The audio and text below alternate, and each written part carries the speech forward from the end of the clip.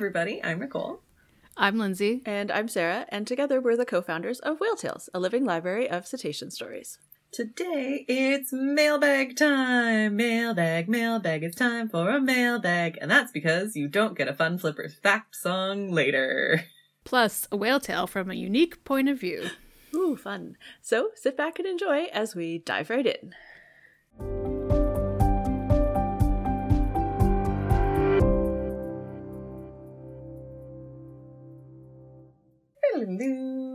Hooray! I'm very excited. I'm very excited about today's mailbag because we're always excited about a mailbag. Mailbags are great. But in particular, round of applause. You can't see it because podcasts are an audio medium, but I am giving an actual circular applause for all of the folks on so many different platforms who submitted questions to us for this mailbag. When we were collecting the questions, we had to look actually everywhere that we talk to you, which is really fun. So thanks, audience. Thanks, listeners and Instagrammers and all the people who support Whale Tales in all the ways for not just your awesome questions, which we will get to, but for being there and for, it's sometimes it's hard to know what's on the other side of the void called the internet. And for this episode, we learned you are there, and that's great, and we love you, so thank you. We are going to dive right into our first question. This one comes to us via email, and it comes from Lori. So Lori says, I was reading an article about the self-domestication of African elephants. Apparently only humans and bonobos have been in this category of self-domestication before. And I was wondering if you could explain, 1, what self-domestication is exactly, and 2, have any whale species possibly self-domesticated? Anyway, keep up the great work. You guys are awesome. Lori, you're awesome. Thank you. I had never heard the term self-domestication before reading this email. Had you guys? No. I understood the concept, but I maybe hadn't heard of it referred to specifically as self-domestication. Yeah. Like the words I understood. Yeah. As a scientific theory, I was like, huh? So that was the first of many fun rabbit holes. Also, side note and spoiler for the rest of this episode, every single one of these questions was a rabbit hole, and it was awesome. And I think, just speaking for myself, and then I'll be interested what you two say, with all of our mailbags, we love every single question we get. And it is also rare for us to have a mailbag episode where we didn't know at least part of the answer to 1 or 2 of the questions in that mailbag before recording. Never ever have we had a mailbag episode where we knew the answer to every question, because you all ask amazing questions. Yeah, that would be absurd. Yep. And we are not perfect or all knowing, because that's impossible. But I would say this was the first mailbag where it felt like there were more questions that I knew 0 about, as opposed to, I know at least the beginnings of that. Yeah. You guys really challenged us this month. Yes. And we love it. Yeah, that's the goal. Thank you for the challenge. Okay, so to answer Lori's first part of the question, what is self-domestication? Self-domestication is a scientific hypothesis that suggests that, similar to the domestication of sort of what in Western society we would consider typical-ish household pets, like cats and dogs, domesticated from wild dogs and wild cats, over lots and lots and lots and lots and lots of centuries of generations, possibly thousands of years in some cases, that's domestication. Self-domestication is when this process happens through the artificial selection amongst members of a species, as said in Lori's email, humans and bonobos, and now some evidence that this is happening in elephants. And because of the sexual selection amongst members of that species, selecting for more quote-unquote domestic traits, the species as a whole is self-domesticating.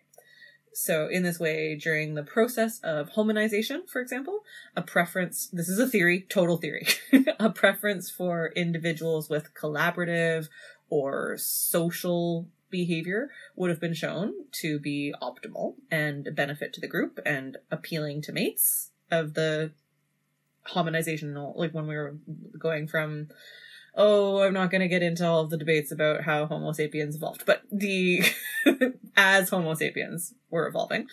And so that sort of trait of docileness, ability with language, emotional intelligence would have been enhanced during the process of artificial selection, or sexual selection, actually, and that's how we evolved to be who we are. That is a incredible oversimplification of a really complicated theory that, as mentioned, was quite the rabbit hole.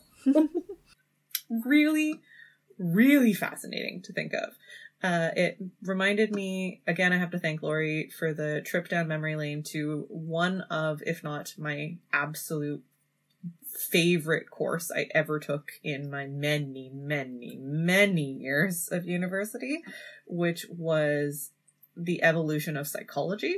And it was like psychological evolution. So very, very similar to this, which is why it was fascinating to me that I'd never heard this idea, but the idea of like how memories have evolved and all that. And I love, and like biology combined with psychology. Loved the course.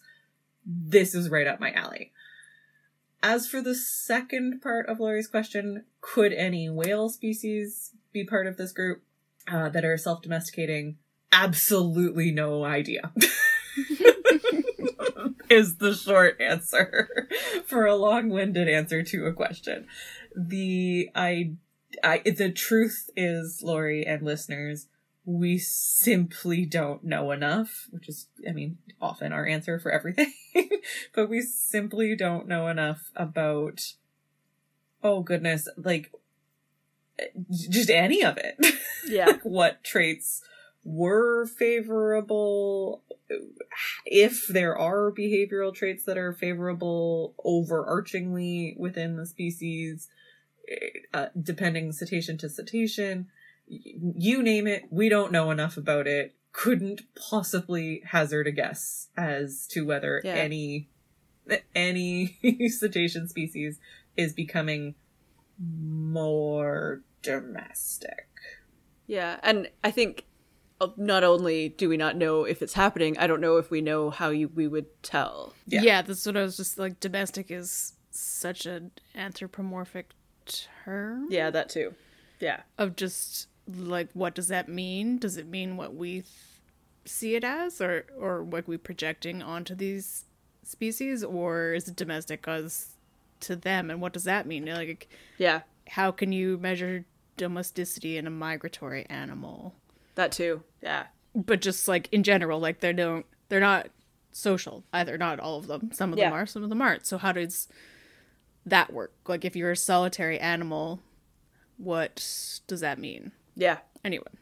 And also, like, even if they were to be domesticated, like, how does that evolve if you're a solitary animal? Like, what does the solitary animal therefore look for in a mate to then therefore become more domesticated? Yeah. Yeah. So complicated. Anyway, so many questions. So many questions, but loved there's a time and a place for just random theory development, and this is it. So welcome and buckle up. Thank you, Lori. Speaking of which, I think it was Nicole from Spotify sent us this question, which was fun because you can send us questions on Spotify now. If baleen whales somehow could vocalize without passing air through their larynx, is it possible whale fetuses vocalize while in utero? The answer is, nobody knows. Yeah. Yeah. We've also never really done an ultrasound on a baleen whale because, as we've mentioned in our episode that just came out on our Patreon, there's been no baleen whales in captivity, and it's pretty much impossible to do an ultrasound on a cetacean not in captivity. Yeah. So, because you gotta stay still. Yeah. And yeah, I don't even know if you had If they a solitary pregnant baleen whale and really good acoustic like hydrophones, maybe you could figure it out. They would need to, and also a perfectly silent ocean around that. And like no currents, no noise. Yeah. Who knows what kind of frequency this would make? Because like, would it be the same? Would it be different? Who knows? Right? Yeah. Like, it's not going to be necessarily the same as what we expect to hear. Yeah. Like, it seems like it's theoretically possible, but whether it happens or not. Also, I guess, because a lot of their vocalization is taught. Or some is, anyways. Some is. Yeah. It wouldn't be like coming out with a complex male song. No. But yeah. So, that's a very cool question. Yeah. The, like, thing that came to my mind when I was first reading this question was I remember both of my kids making noise in my uterus while I was pregnant. Clearly not vocalizing because, as pointed out in the question, like, humans do need air to vocalize. Yeah. And there's no air in utero. But that's not the only kind of sound that humans can make. And we can make sound. It's not vocals, but we can make sounds without air. And both of my pregnancies, not just on ultrasounds, but like when I was like really, really coming close to term, you could hear weird gurgly noises. Now, granted, whether they were my stomach, my other parts of my internal organs that were all moving around. But we did hear, I think it was James. Yeah, it was like one of our first ultrasounds. We did hear James making like weird clicky sounds on the ultrasound. It was just funny. I assumed you were going to go with hiccups, but yeah. Oh yeah, also true. Yeah. I feel like you feel that more than hear it, but yeah. Anyways, great question, and would love to know the answer at some point. Okay, our next question. Oh man, so good. Our next question comes from Manny, who's 6 years old. And Manny says, I love whales, sharks, and dolphins. Me too, buddy. Orcas are my favorite because they can eat a great white shark. Love Excellent. Are you going to do an episode on Parasitus colossus? Such a great question. Such a cool animal. And unfortunately, probably not, because we just don't know enough for us to do a whole episode.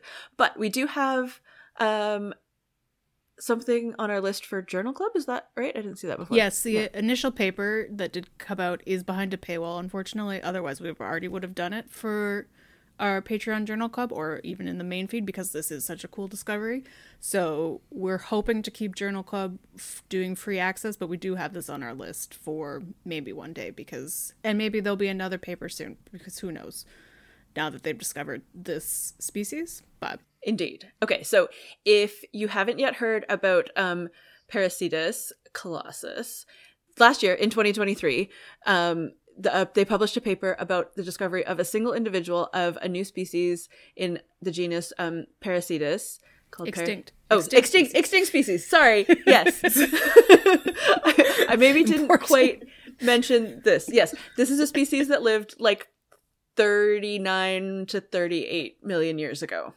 Somewhere in that ballpark. So yes, extinct species. They've only found a single individual, and the remains of this individual are on display at the Natural History Museum of Lima in Peru, and under the sort of direction of the National University of San Marcos, which is where the main group of paleontologists who found the species.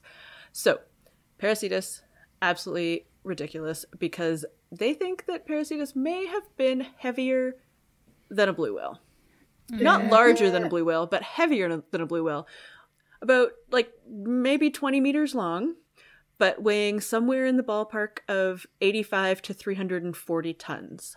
Yeah, this was chonky. So the reason there's such a huge range is because it's not a complete skeleton. They also don't know, they only have the skeleton, not the body mass. Chonkiness. Yeah. But they have incredibly, incredibly thick and very dense bones. So all of the speculation is that they lived in shallow, slow-moving waters, similar to something like a manatee, except way bigger. 20 meters long bigger. and maybe over 300 tons. We will definitely so much throw whale. some of the like rendered pictures. Yeah. Yeah, Like- I see them on social all the time, and they're just the chunkiest. Absolutely. little They're whales. so Except big whales. awesome. Yeah, gigantic whales. So, but because we probably in the short term won't do a full episode on Paracetus, let's talk about some cool Paracetus facts. Okay, so the individual that they found, they were able to study the vascular channels, like the blood vessels basically that penetrate the bone, and they found that they're really narrow, which indicates a pretty mature animal, but also means these bones are even more dense than they would have thought. And that's very interesting. They also are still not entirely sure what they would have eaten because they haven't found a head yet. So Which it is my favorite thing about the pictures, because like, Yeah. It had a head, we are quite sure. But they have been able to sort of compare it to lots of other more well-known prehistoric whales. And so that's sort of how they're able to draw some sketches. And also based on the density of these bones, it's unlikely that they would have been like a deep diving athletic kind of whale. Yes, very true.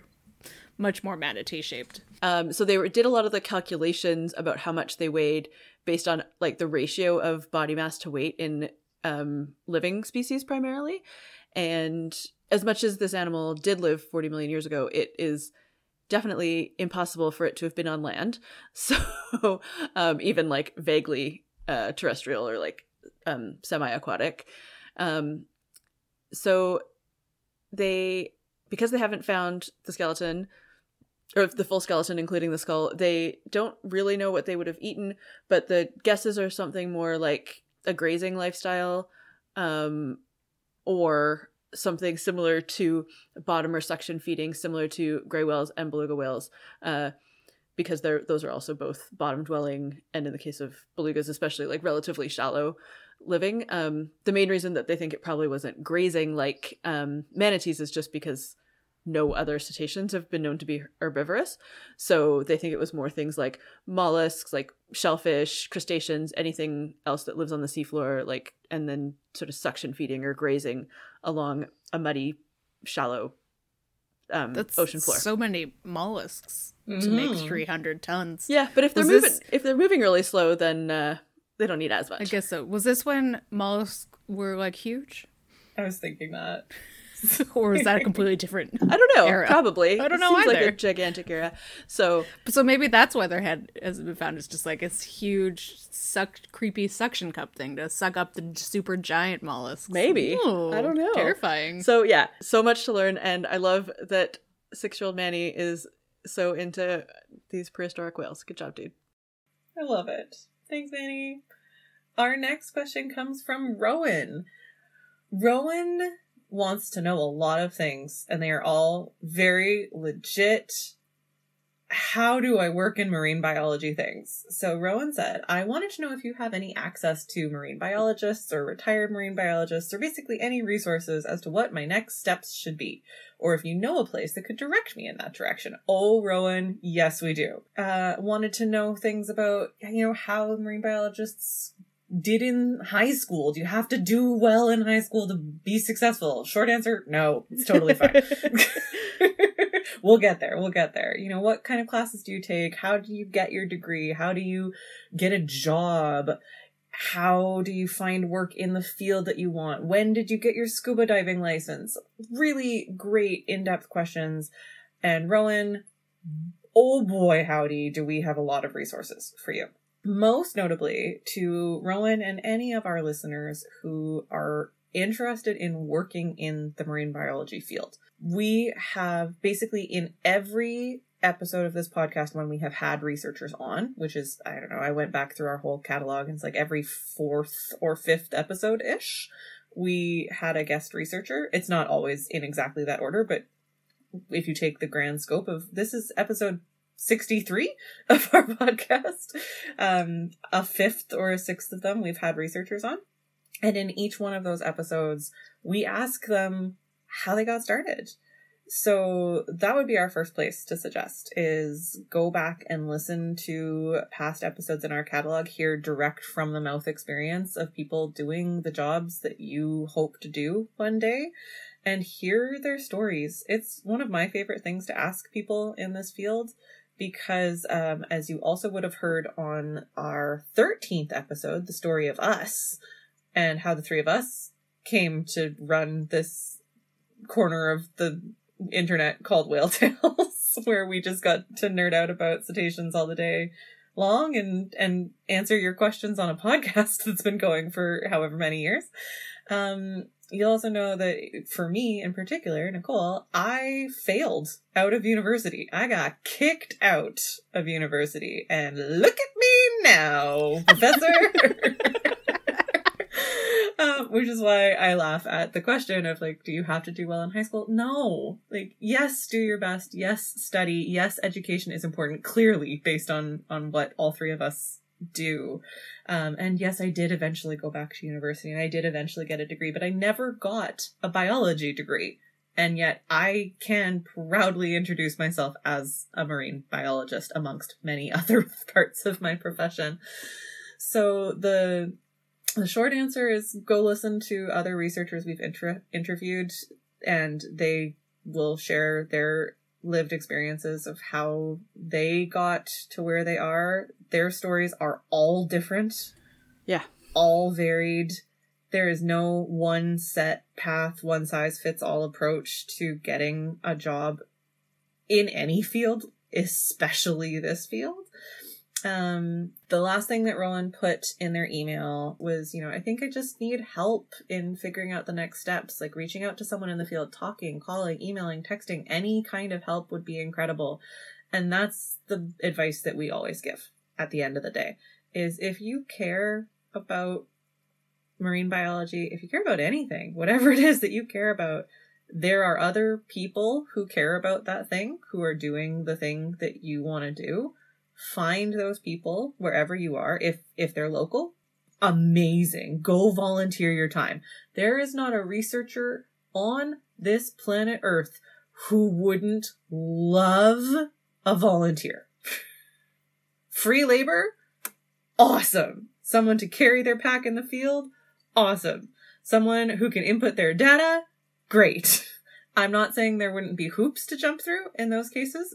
Almost exclusively there are.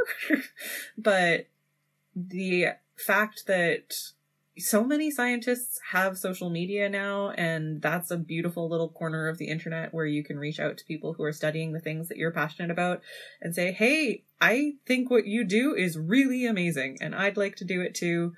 Just show your interest, and do it professionally for sure, but show people you're interested, show people you're committed and passionate, and see where that takes you. Anything the two of you wanted to add to that?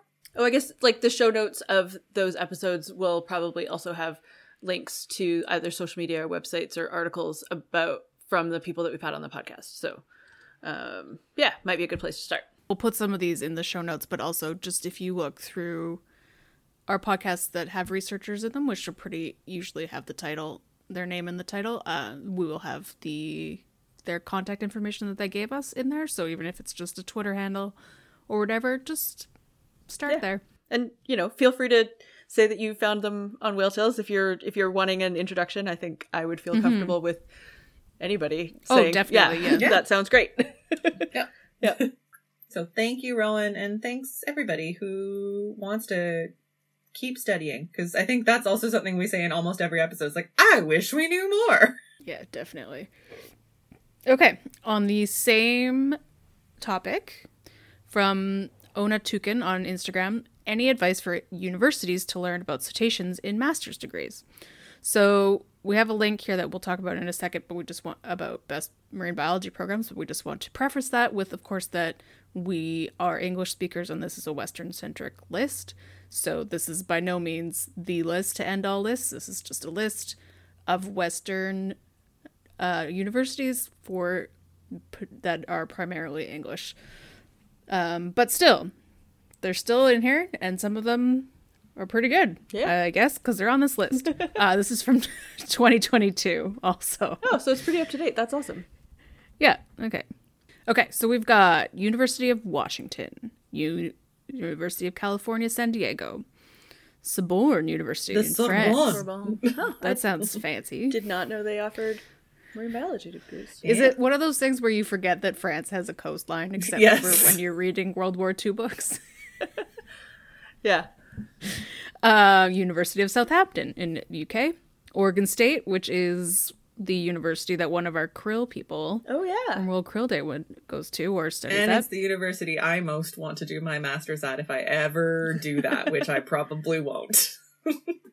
Utrecht in the Netherlands, University of Bremen in Germany, University of Tasmania in Australia, Columbia, University of Bergen in Norway, University of Miami, MIT, University of Western Brittany in France, California Institute of Technology, We've been there.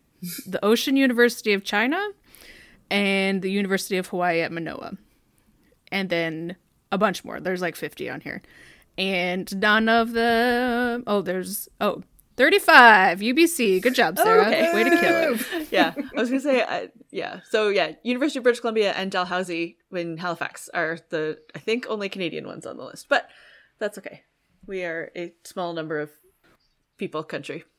Before we continue with the rest of the episode, we wanted to take a moment to tell you about how you can support the podcast and everything we do at Whale Tales. You can join us by becoming a patron at patreon.com/whaletales. You can join for $1 a month at the porpoise level, $5 a month at the dolphin level, and $10 a month at the whale level. And each level comes with a variety of perks, including polls, thank you cards, access to extended interviews or extra stories that our guests share with us. You can produce your own Fun Flipper Fact segment of the pod. So if you didn't get your mailbag episode question in, you can become a patron and then a whole Fun Flipper Fact will be devoted to your question. And we also have 2 special Patreon only podcasts because we just love talking. We have Journal Club for our dolphin and whale level patrons, and we also have a whale level patron exclusive podcast, which is called Whale Tales Watches, where we watch a thing or read a thing that's marine biology adjacent sometimes, and then we talk about it. And in our latest episode of Whale Tales Watches, we watched a really great movie. Hooray! Finally! Our first actually great movie for Whale Tales Watches, instead of just funny. We watched Star Trek IV, The Voyage Home, and it was awesome. I think our episode was pretty great too, but I just can't stop talking about how great that movie was. Thank you so much to our patrons. You are amazing. Agreed. If you aren't able to support us financially, there's still lots of things you can do to help us out. You can leave us a rating or a review on your podcast platform of choice, like Apple Podcasts, Spotify. This will help other people find the podcast. And you can also just tell your Cetaceans, INC podcasty friends all about the podcast and everything we do at Whale Sales so that they can join in too. And then you can follow us on social media at whaletales_org and send us your feedback so that we can keep making the podcast even better. Okay, a few more questions for you. Our next one comes from Whale Maven on Instagram. And they say, I love stories about so-called wayward whales, like the gray whale recently spotted in Florida. These whales seem to have no boundaries and an appetite for adventure. Since whales generally have amazing navigational skills, it's easy to assume that wanderings outside their traditional range are deliberate. What's really going on? Are these the whales' intrepid adventures? Did they get clonked on the head and their navigational capabilities are damaged? Are they mad at their pod? Do they ever return to their home range? And like a lot of things in the world of cetaceans, first of all, there's probably not one answer. But also, we don't always know. Sometimes animals are just exploring, and we don't know why. They're just out there being animals, and we obviously can't fully understand what's going on in their brains because they're so different than ours. Sometimes I'm sure they are lost. They're following a current that goes in a different place than they're expecting, or they're following a source of food, or they're following a sound that they think is something familiar. So maybe they do have amazing navigational skills, but some tool that they're using for navigation has changed, or, they just, get lost. Maybe they're exploring a new source of food or a new habitat. And so individuals will try out a new a new thing and see if it works. And so they're not really lost. They're just doing a little exploring experiment.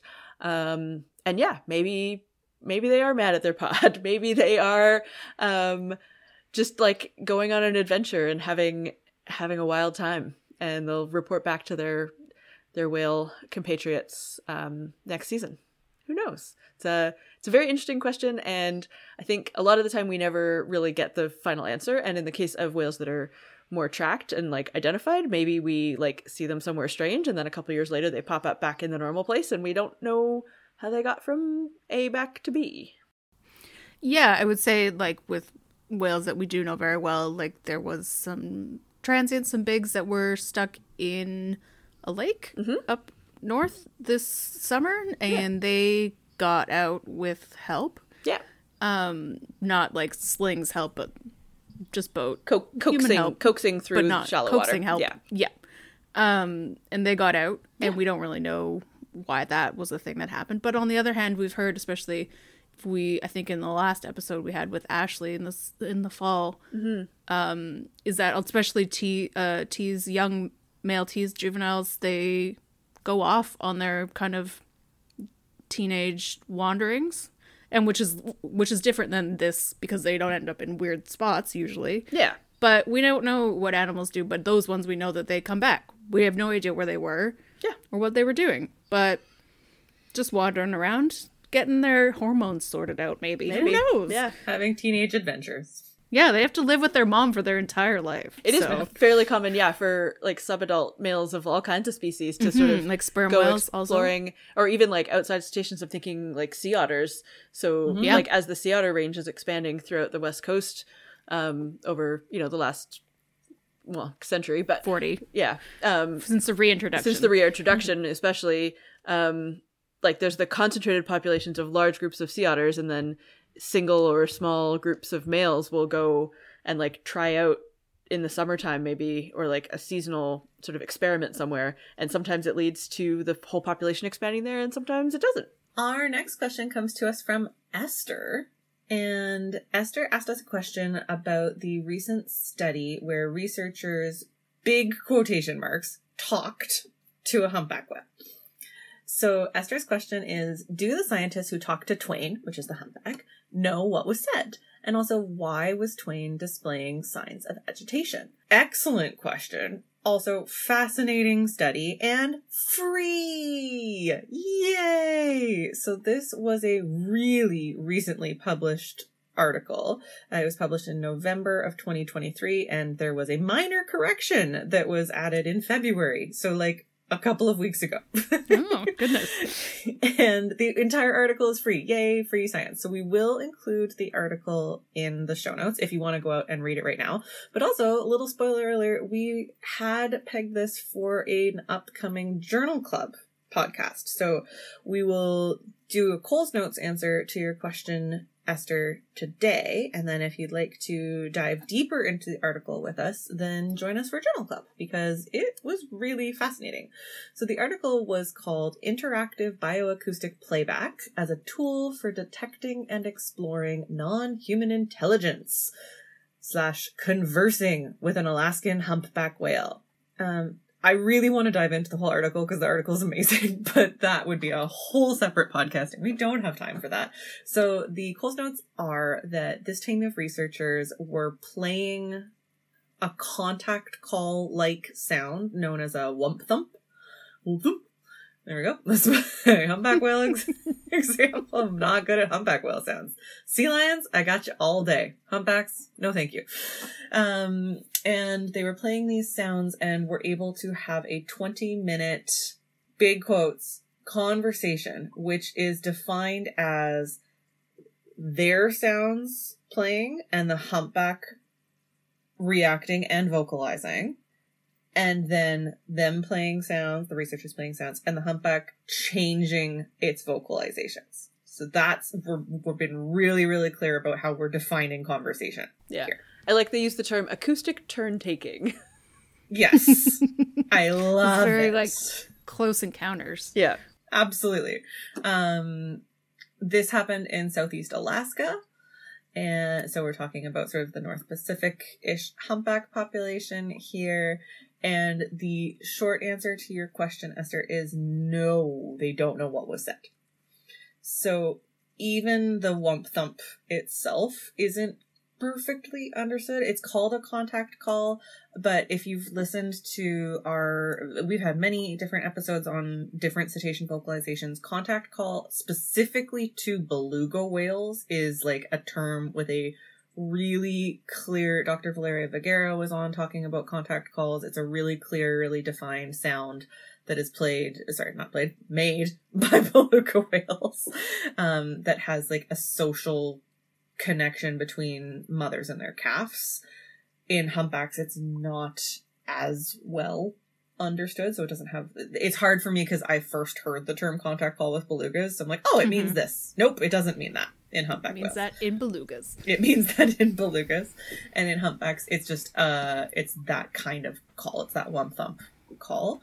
And they know that Twain, the humpback, made similar style calls, but that doesn't mean we know what Twain was saying, or even that Twain knows what the researchers were saying. Mm-hmm. Yeah. Because we just don't understand their vocalizations, and we don't understand what they mean, and we don't understand if they have the same concept of language that we do, because is that confusing? Yeah. So what the researchers were doing is exactly what you said, Sarah, with that term. It's like acoustic turn taking. I make a sound, you make a sound. I make a sound, you make a different sound. Woo! And it was really cool.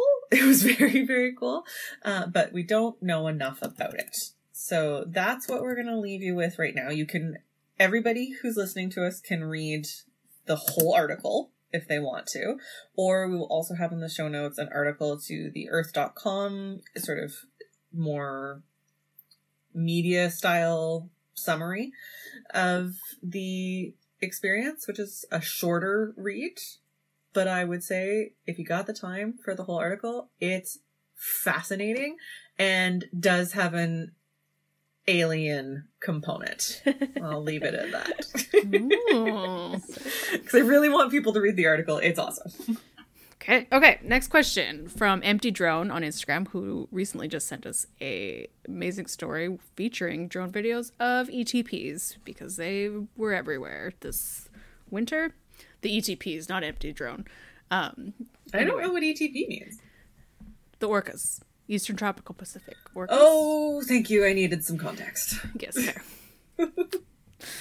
Anyway, can whales hear drone noise? I stay 20 to 50 feet above and zoom in not to affect wildlife. Thank you for doing that. This is a really interesting debate, as is that comes with new technology all the time of what to do with this. So, there is some studies going on. There's some implications.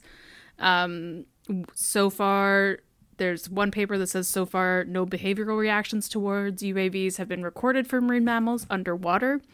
Hence, the acoustic effect on marine mammals in water, even when flying less than 10 meters above the animals, is likely to be absent or small, and far less than of conventional aircrafts. So there's also somebody who says that I think an above-water transmission would bounce a lot easier off of a water surface. I would hazard a guess that the low-powered ultrasonics could not be heard underwater from a low height. Absolutely happy to be proved incorrect. So all of these, of course, there's one that was a study and the other ones were conversations on the internet of people's personal observations. But, of course, people who are out there can see what's been happening, and we don't know. We don't know what's happening. Similar to all sorts of things, it's an ongoing concern, and it's just important to read the laws, what's legal for your area, for your animal, and also for your drone, and also what permits are required to be flying a drone. And also to remember that, again, when you see stuff like what we said with Empty Drone who zooms in, when you see other footage of like Ocean Alliance and Snotbot comes to mind, they are allowed to fly drones directly over whales to collect snot. That is their science. That is their permits. They are allowed to be doing this for science. It's very similar to when you see scientific research boats near whales.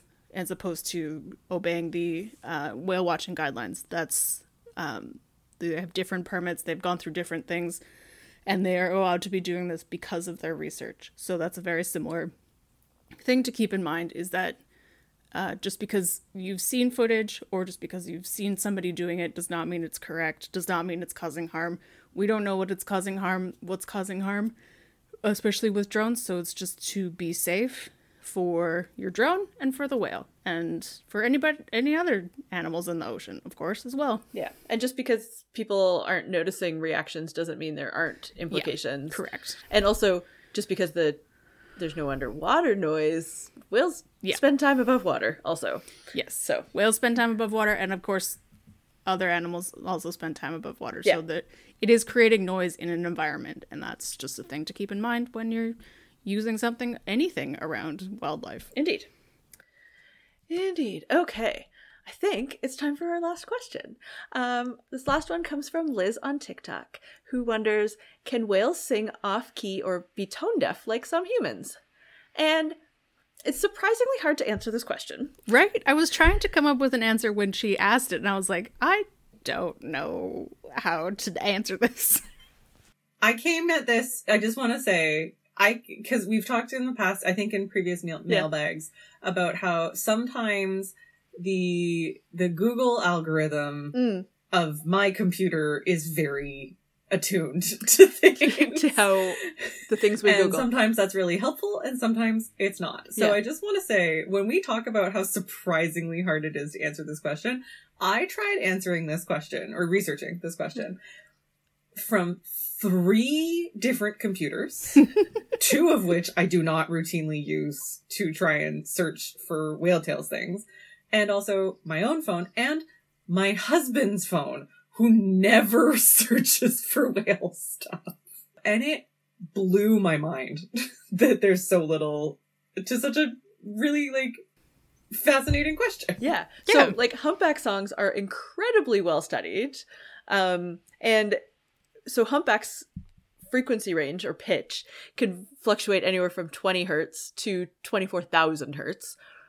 But as far as anyone can tell and talk about in ways that Nicole was able to research, it seems like if they are off key, it's intentional, because it's not off key, they're evolving their song. And that's sort of the culture of humpbacks.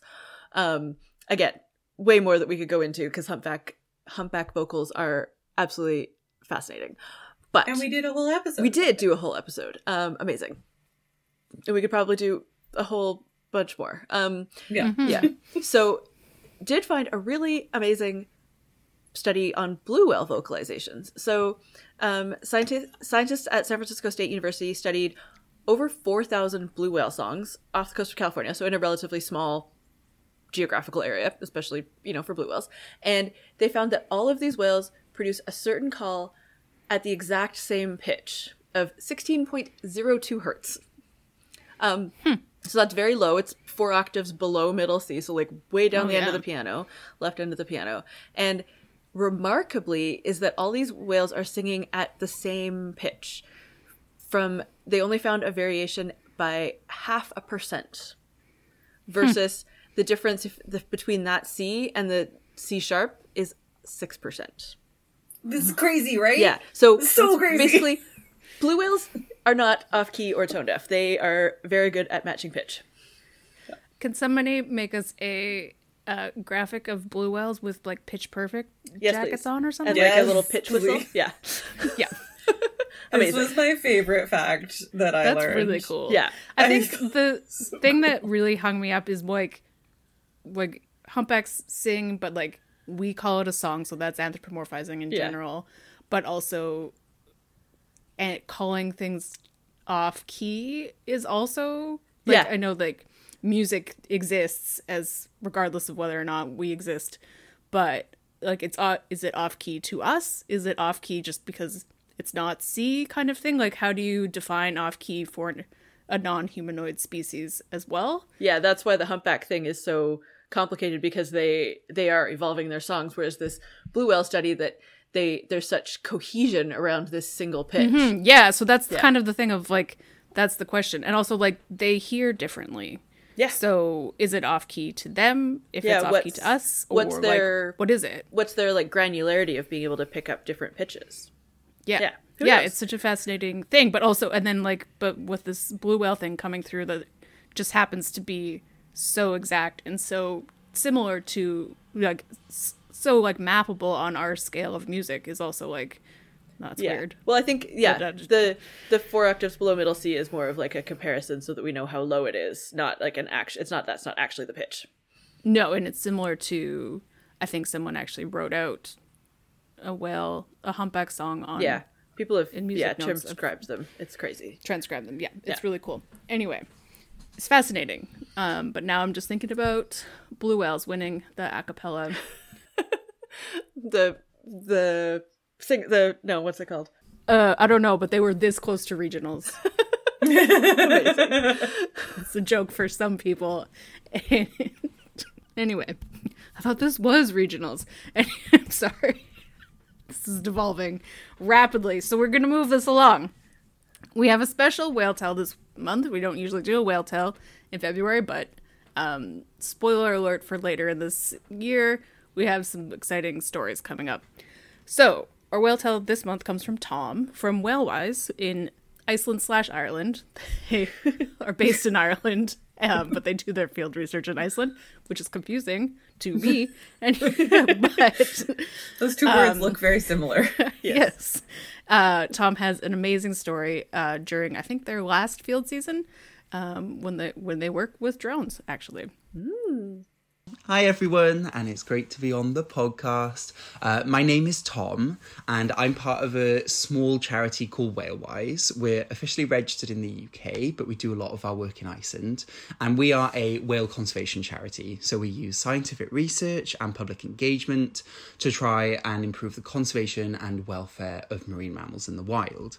And so when we're doing our research, we normally study the interactions between whale populations and human activity.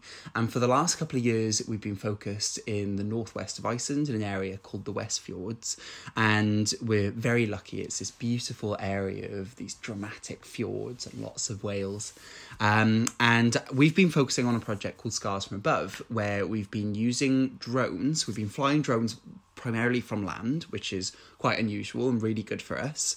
Flying drones from land over humpback whales to collect aerial videos and images so that we can look at scars that relate to entanglement in fishing gear, and we can also look at their health and body condition. This story is from the 2023 field season, and this was back in June. And the reason that I wanted to share this story, I think a lot of whale people are going to be familiar with this, and also a lot of not whale people, is that when it comes to whales, when it comes to wildlife generally, things are not always what they seem, and I think that can make things so exciting because you never know what you're going to see, and even if you think you know what you can see, actually it can still throw up some pretty big surprises.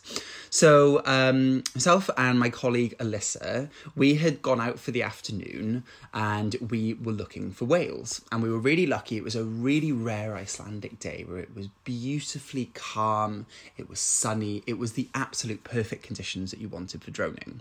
Now, we're quite lucky where we are, because we actually do a lot of our droning from our accommodation. So we live in this gorgeous cabin right on the coast, right at the mouth of this really long, quite narrow fjord called Steingrímsfjörður. And so basically we are able to step outside of our cabin and look for whales, because a lot of the time whales are there. And so this time we stepped out, and luckily we were able to see a couple of whales. But what was a bit, I guess, frustrating, but also really magical about this day is the whales were actually having a bit of a chill day. And so what I mean by this is they were logging a lot.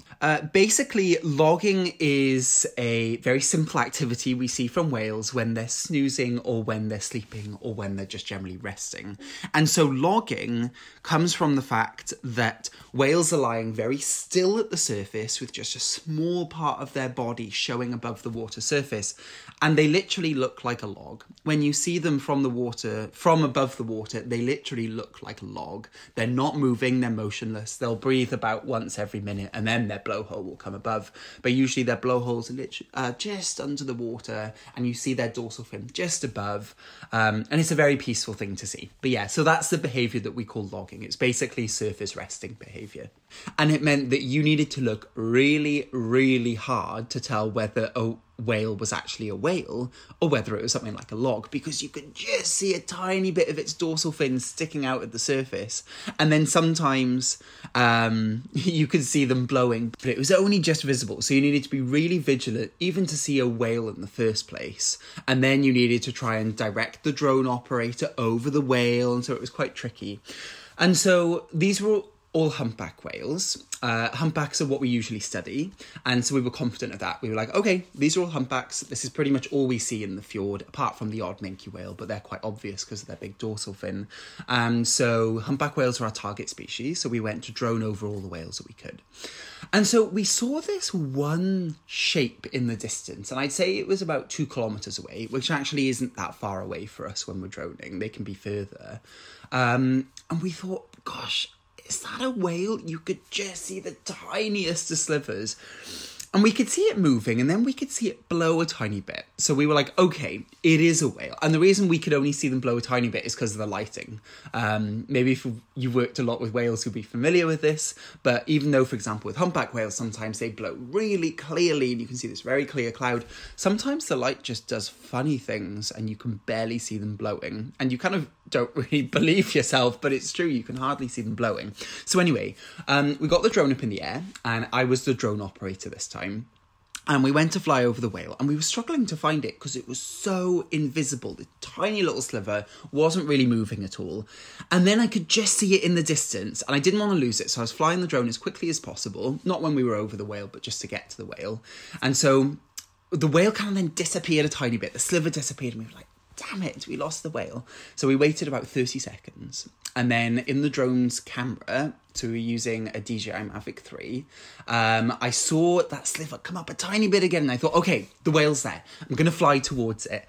And then we were just about to get over the whale, and I was just ready to fly over the humpback to get the image. And I thought, you know what? That whale's really weird. It doesn't look black under the surface with these like shining white pecks. It looks kind of like a turquoise blue. And I was like, that's really funny. That's a very unusual colour for a humpback whale because they're never coloured that way. And so I got a bit closer, and it was sunny, so you could see it really clearly. And I got right over the whale, and I thought, oh my goodness, I'm flying over a blue whale. And so it was this huge animal, and it was this turquoise blue. And if you've ever been lucky enough to see a blue whale, which we have on the team, we're very lucky, you have these incredible leopard spot patterns. And we were actually flying over a blue whale, and we were so confident that it was going to be a humpback, just because it's humpbacks that you see in the fjord. It's extremely, extremely rare to see a blue whale in the fjord, and in this part of North Iceland generally. And so suddenly I found myself flying over a blue whale. I got fairly nervous, but it was still useful data for us to get. And so we flew over the blue whale. It kind of stayed there for a few seconds, and then it just started travelling slowly. Fortunately, it seemed very unconcerned about the drone, which we were very happy about. And that was the memory, to be honest. And it was just an incredible day because there were quite a few humpbacks around, just chilling, just sleeping. And this blue whale had just apparently decided, you know what, I'm going to go into that fjord and I'm just going to snooze for a little bit and I'm just going to chill. I just found that a very special moment that we could have chosen not to fly over that whale. We might have not had the drone, and if we didn't have the drone, we would have certainly thought it was a humpback. And it just shows that these giant animals can often just come and go pretty much unnoticed, and you might assume it's one animal, but actually it can be something very different. And in this case, it was a very endangered and very special blue whale. Every whale is special, but it's nice. It's nice to have a surprise and nice to have something unusual. So anyway, so that was the story. Very fortunate. And then we spent the rest of the season, the next couple of months, still studying these whales, flying over them in these narrow fjords, driving around, looking for as many whales as we could find. And that's it. So yeah, hope you enjoyed the story. And if you ever want to learn more about our work, you're welcome to get in touch with Whalewise. And yeah, Nice to chat to you all. Oh, so cool. So good. So amazing. I love their work and I can't wait to hear more from them. Hopefully soon. And we do actually have another story from Jess from Whale Was from that will be up on our Patreon this month. Ooh, you can hear this at the $1 level or any level above that. Another great story from one of their field research trips, and just one of those ones that you're just like, oh, what if I was 26 and was in the field again? What would that be like? Amazing. So that brings us to the end of yet another mailbag episode, or any episode. And that's when we want to hear from you, because we love your feedback. So please visit our website, whale-tales.org, and find links to all of our social media handles. You're already doing that because we got so many questions in so many places. But now do it again and drop us a line and let us know what you thought. Nicole doesn't know about any social media except No, I for don't. Instagram, so this is why she's so excited about There's so many social medias now. Yeah, I can't. I don't know, and I probably will never know. That's not my part of the job, but I'm fascinated. Correct. You can also head to our website to subscribe to the podcast, learn about supporting us and becoming a patron, and check out over 1,350 whale, dolphin, and porpoise stories. Told you. I've been busy. I know, it's amazing. So many That's stories. whale-tales.org. Tales like the stories, not tales like the animal. And if you've seen a cetacean, we would love to add your story to our library. Like, actually love it. You can click the share link on our website. You can contact us on social media, or you can email us a voice memo and tell us all about your incredible cetacean encounter. Will you be our 1400th story? Maybe. Maybe. Finally, we want to acknowledge that we recorded today's episode on the unceded territories of the Coast Salish peoples and the Musqueam, Squamish, and Tsleil-Waututh nations, as well as the homelands of the Tsawwassen First Nation. Thank you all so much. We hope you have a whaley great day.